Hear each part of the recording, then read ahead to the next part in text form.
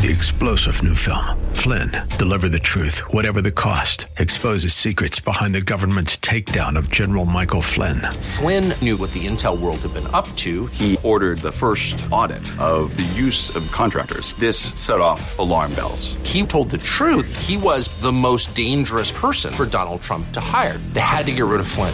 Flynn, Deliver the Truth, Whatever the Cost. Available now. Watch it today. Go to salemnow.com. salemnow.com. The fire of your coming, the glory of your presence will shake the earth, and every heart will know you are Messiah, Yeshua HaMashiach, Lion of Judah, the God of Israel, defender of Zion. Shalom. We've been talking about unity, but last week we segued into talking about rebellion, and then that went into talking about words. So I just want to ask you, do you know that your words have power? But before we discuss that, let's pray. Avinu Malkeinu, our Father, our King, we love you, and we praise you, and we worship you, and we are just seeking your will for our lives and for those around us, our family, our friends, our congregation, that we truly would walk in your presence, that we would be obedient to your word, and that you would give us a rejoicing spirit, that you would be exalted in everything we do. So, Lord, we pray that you will anoint the time and especially the words of this message, and that it will go deep into the hearts of each listener. I pray this in the name of Yeshua. Amen. Well, a couple thoughts before we begin. As I've mentioned to you, we'd love for you to help our radio programs stay on the air. If you would call our office at 813-831-5673. You feel that our program is valuable, we'd love for you to help us either pledge or donate, however you'd like to do it. I believe we have some important thoughts that the Tampa Bay area needs to hear. Also, we'd love for you to visit our services. Bring friends, family too. Go to our website for times and locations. So the website is Shoresh, spelled SHORESH, David.org, or call our office at 813-831-5673. So last week we talked a little bit about Korah and the rebellion that he started. And what was God's reaction? His judgment was so severe.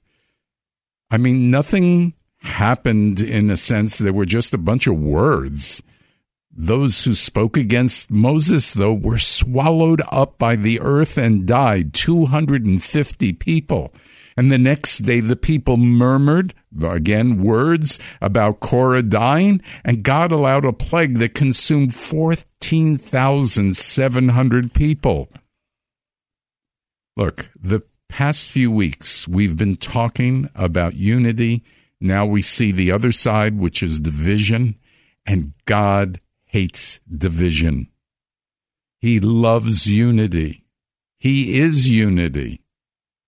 And so we have to understand that the severity of the judgment is showing us how strongly God feels.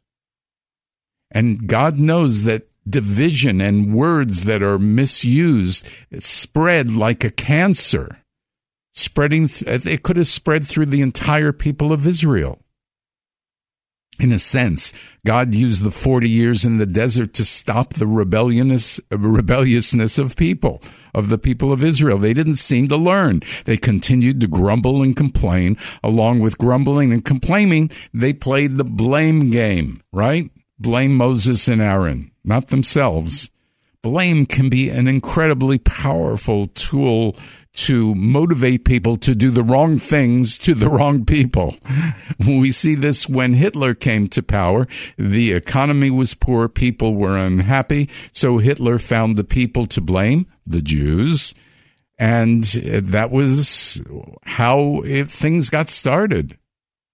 It's not just bad people, though, who spread seeds of division. You and I do it too. This is a serious problem. Scripture says it this way in Proverbs 18:21. Death and life are in the power of the tongue, and those who love it will eat its fruit. Take a minute, close your eyes if you need and think about the scripture. Consider it.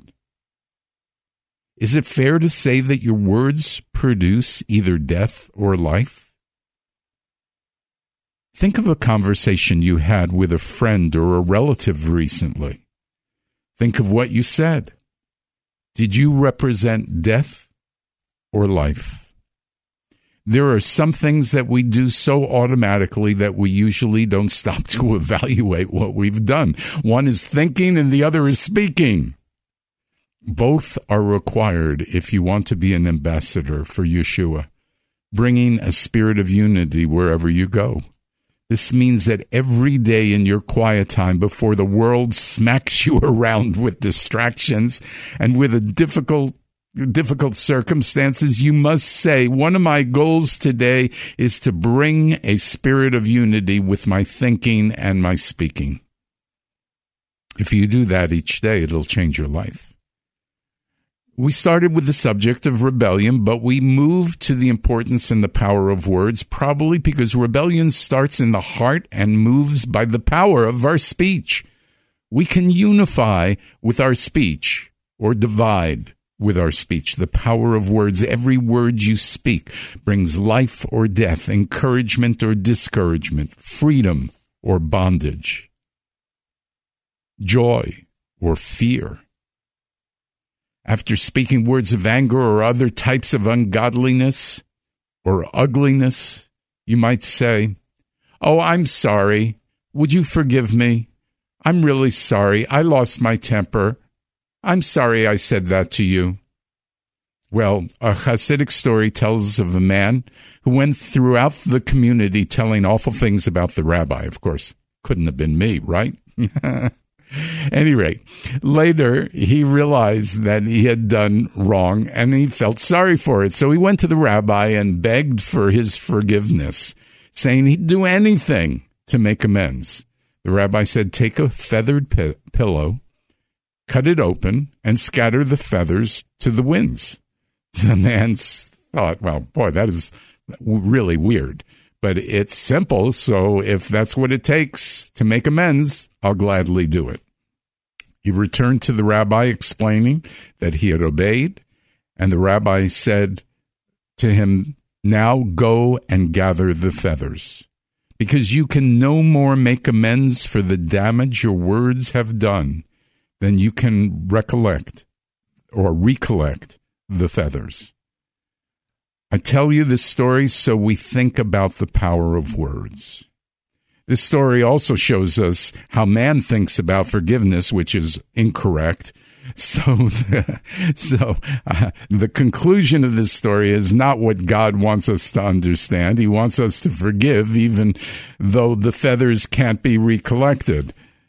A better response to this story would be careful with your words. Once they are said, they can only be forgiven, not forgotten. Or words are free, it's how you use them that may cost, or something like that. Look, negative words hurt three people: the one who speaks them, the one who hears them, and the one who the words are about.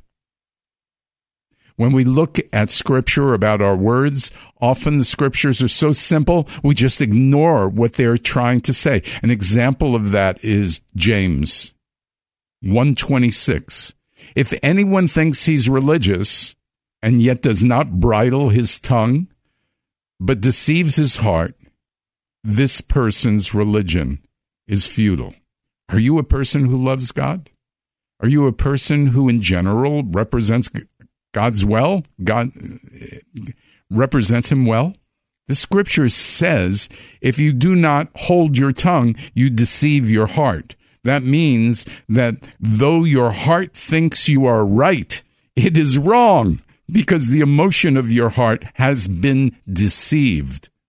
Besides that, your effort to appear religious is futile. That's hard to swallow, but if you want to be honest with yourself, deal with it. Are you willing to apply Scripture and truly inspect your behavior? King David needed Nathan to tell him the truth. What do you need? Proverbs 12:18. There is one who speaks like the piercing of a sword, but the tongue of the wise promotes health.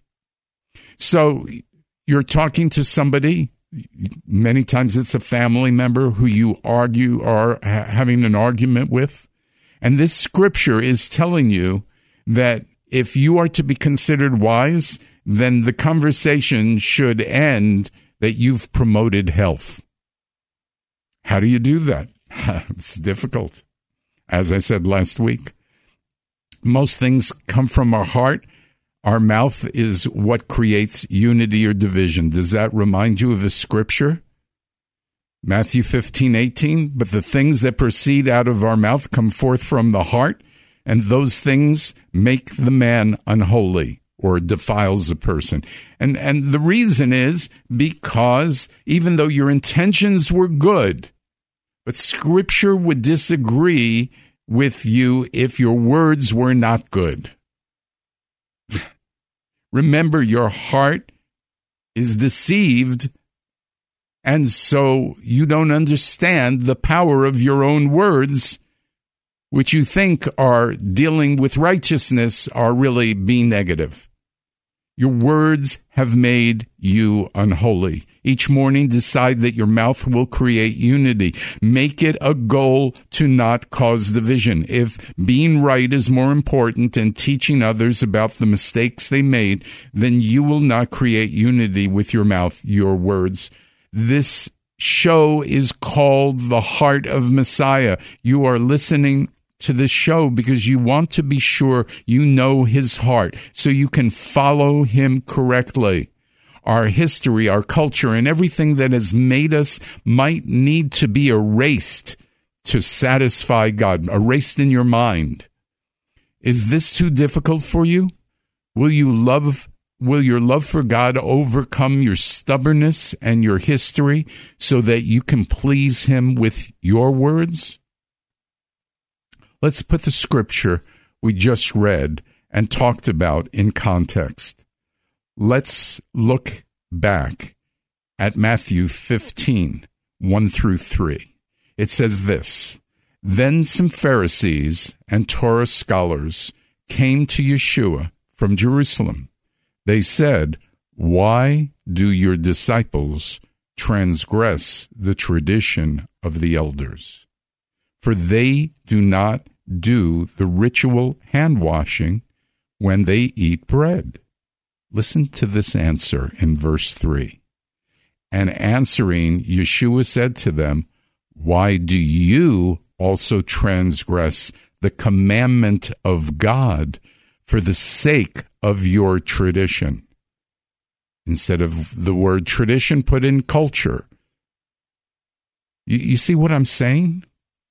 Are we giving into our cultural background causing us to fail to keep the commandments of God? Do our words cause us to be guilty as the Pharisees and the Torah scholars? Matthew 15:11 says, It's not what goes into your mouth that makes the man unholy, but what comes out of the mouth, this makes the man unholy. What are you saying to Yeshua if you are not willing to deal with the words that you speak? Think about it. Look, I'm challenging you today because I don't know anybody who doesn't have this problem a little bit. And most people have it. It's a big problem. And so what I'm asking you is to reflect on your words, not on somebody else's words, not on their behavior, but just your words. You might say to me, look, my words aren't that bad. Okay, let's take a test, a scriptural test, of course. Let's look at Ephesians 4, 19 through 32. Actually, it's 29 to 32. Here it is. Let no harmful word come out of your mouth, but only what is beneficial for building others up according to the need, so that it gives grace to those who hear it. Do not grieve the Ruach HaKadosh, the Holy Spirit of God, by whom you were sealed for the day of redemption. Get rid of all bitterness and rage, and anger and quarreling and slander, along with all malice. Instead, be kind to one another, compassionate, forgiving each other, just as God in Messiah also forgave you. This scripture tells us how to judge our words. And I believe it is saying that when we don't watch our words and we speak harmful words, we are actually grieving the Holy Spirit. Here's a list. Number 1, your words shouldn't be harmful. Number 2, words should build others up. That's a biggie. Isn't that a biggie? Think about it. It is hard when somebody's coming at you to try and build the other person up. We have to be very thoughtful, very creative, very insightful. We really have to have the power of God's Spirit in us so that we can know what to say. 3, no bitterness. 4, no rage or anger. 5, no quarreling. 6, no slander. 7, no malice. 8, words are to be kind. Let me go back to no quarreling. So quarreling would be like disagreeing. And you say, well, what if the other person's wrong? Well, that's a problem. But you pray, you ask God for creativity so that people can know how you feel, but you're not coming at them. You're not making it a quarrel. If you go back to last week's teaching when I talked about my dealing with the man in the hot tub and our discussion, you'll see how I try to handle this very difficult fine line, because we don't want to say that sin and things that are wrong are right. That's what our culture is saying. We can't do that. But we have to figure out a way to make knowledge acceptable. And that's what Proverbs says. Can't remember the scripture right now. Maybe I'll find it for you for next week. But it does say that the tongue of the wise makes knowledge acceptable. And that's in Proverbs somewhere, so go find it. All right. So there should be no slander, speaking about other people in malicious ways. No malice. Our words are to be kind. Now, look, along with our words have to be kind, our whole countenance has to be kind, because our face we can say kind words and our face or our tone of voice don't show it. So that doesn't work. So it says our words should be compassionate, which means we should be feeling what other people are feeling. We are to try and walk in their shoes. Words should show that we have forgiven as well. I can't get the following scripture out of my head when it comes to words we speak. This was part of the teaching of Yeshua. Matthew 12, 36 and 37. I tell you that on the day of judgment, men will give account for every careless word they speak. The silence is for you to think about what I just read. For by your words you will be justified, and by your words you will be condemned. Now, the word careless in the Greek is argos, and it means free from labor or at leisure, or it means lazy. In other words, if you're lazy with your words, if you're careless with them, you know what? This raises the bar. It's not just harmful words or words that come out in anger or lack of patience, but it's words that are blurted out because of not being willing to think before speaking. Basically, you are saying, I don't care, because your words were not godly.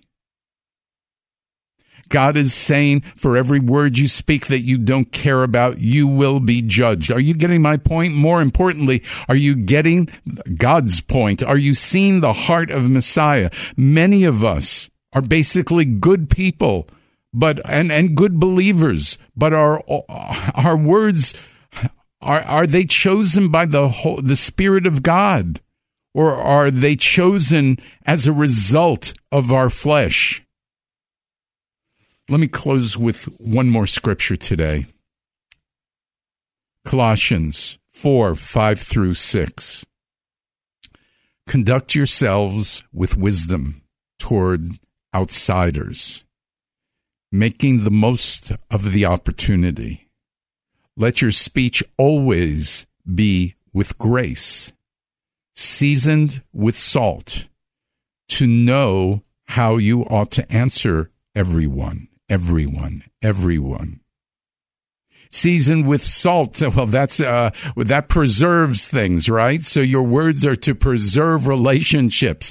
But grace is such an interesting thing. Our words should always include grace, meaning speaking favor toward the unworthy, giving benevolence to the undeserving, and forgiving and blessing the hearer of your words, despite the fact that they have fallen short of your expectations of correct speech or behavior.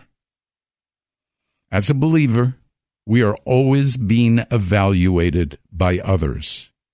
We are always on duty. Ask God today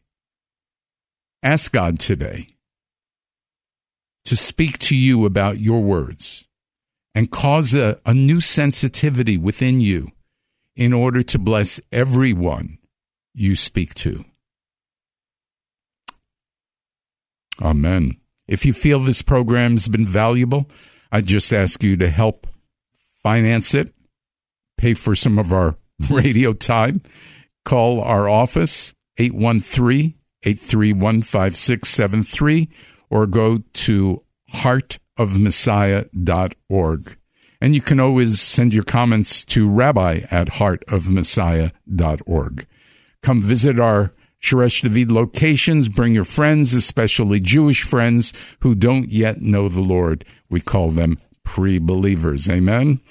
But for times, locations, find us online at ShoreshDavid.org or Shoresh, SHORESH, David.org.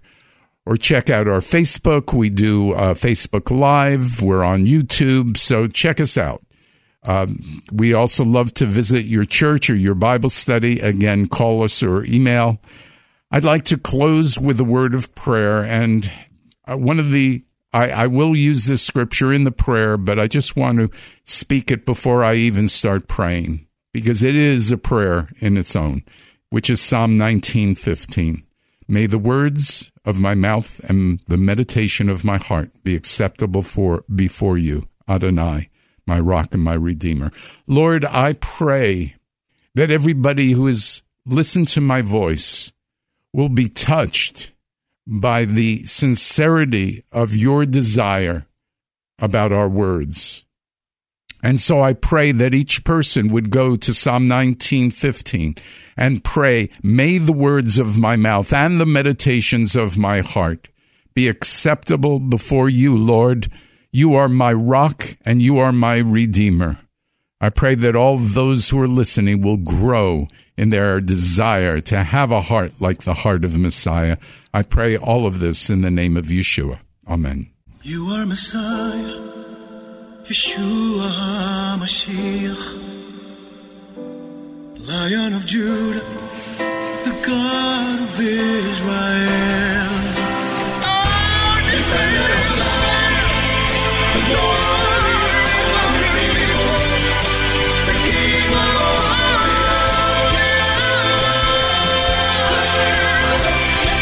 You're the King of all.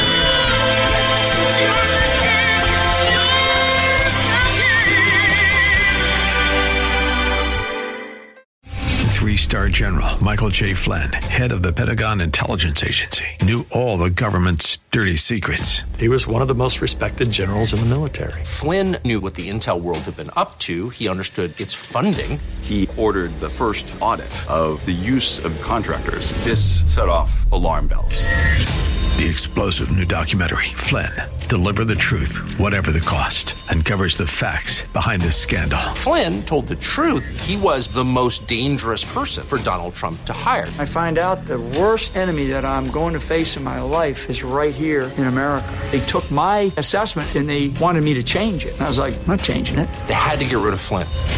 With in-depth interviews, archival footage, and never-before-seen personal records of the man behind the headlines. I just felt like I was drowning. Flynn, Deliver the Truth, Whatever the Cost. Available now. Watch it today. Go to salemnow.com. salemnow.com.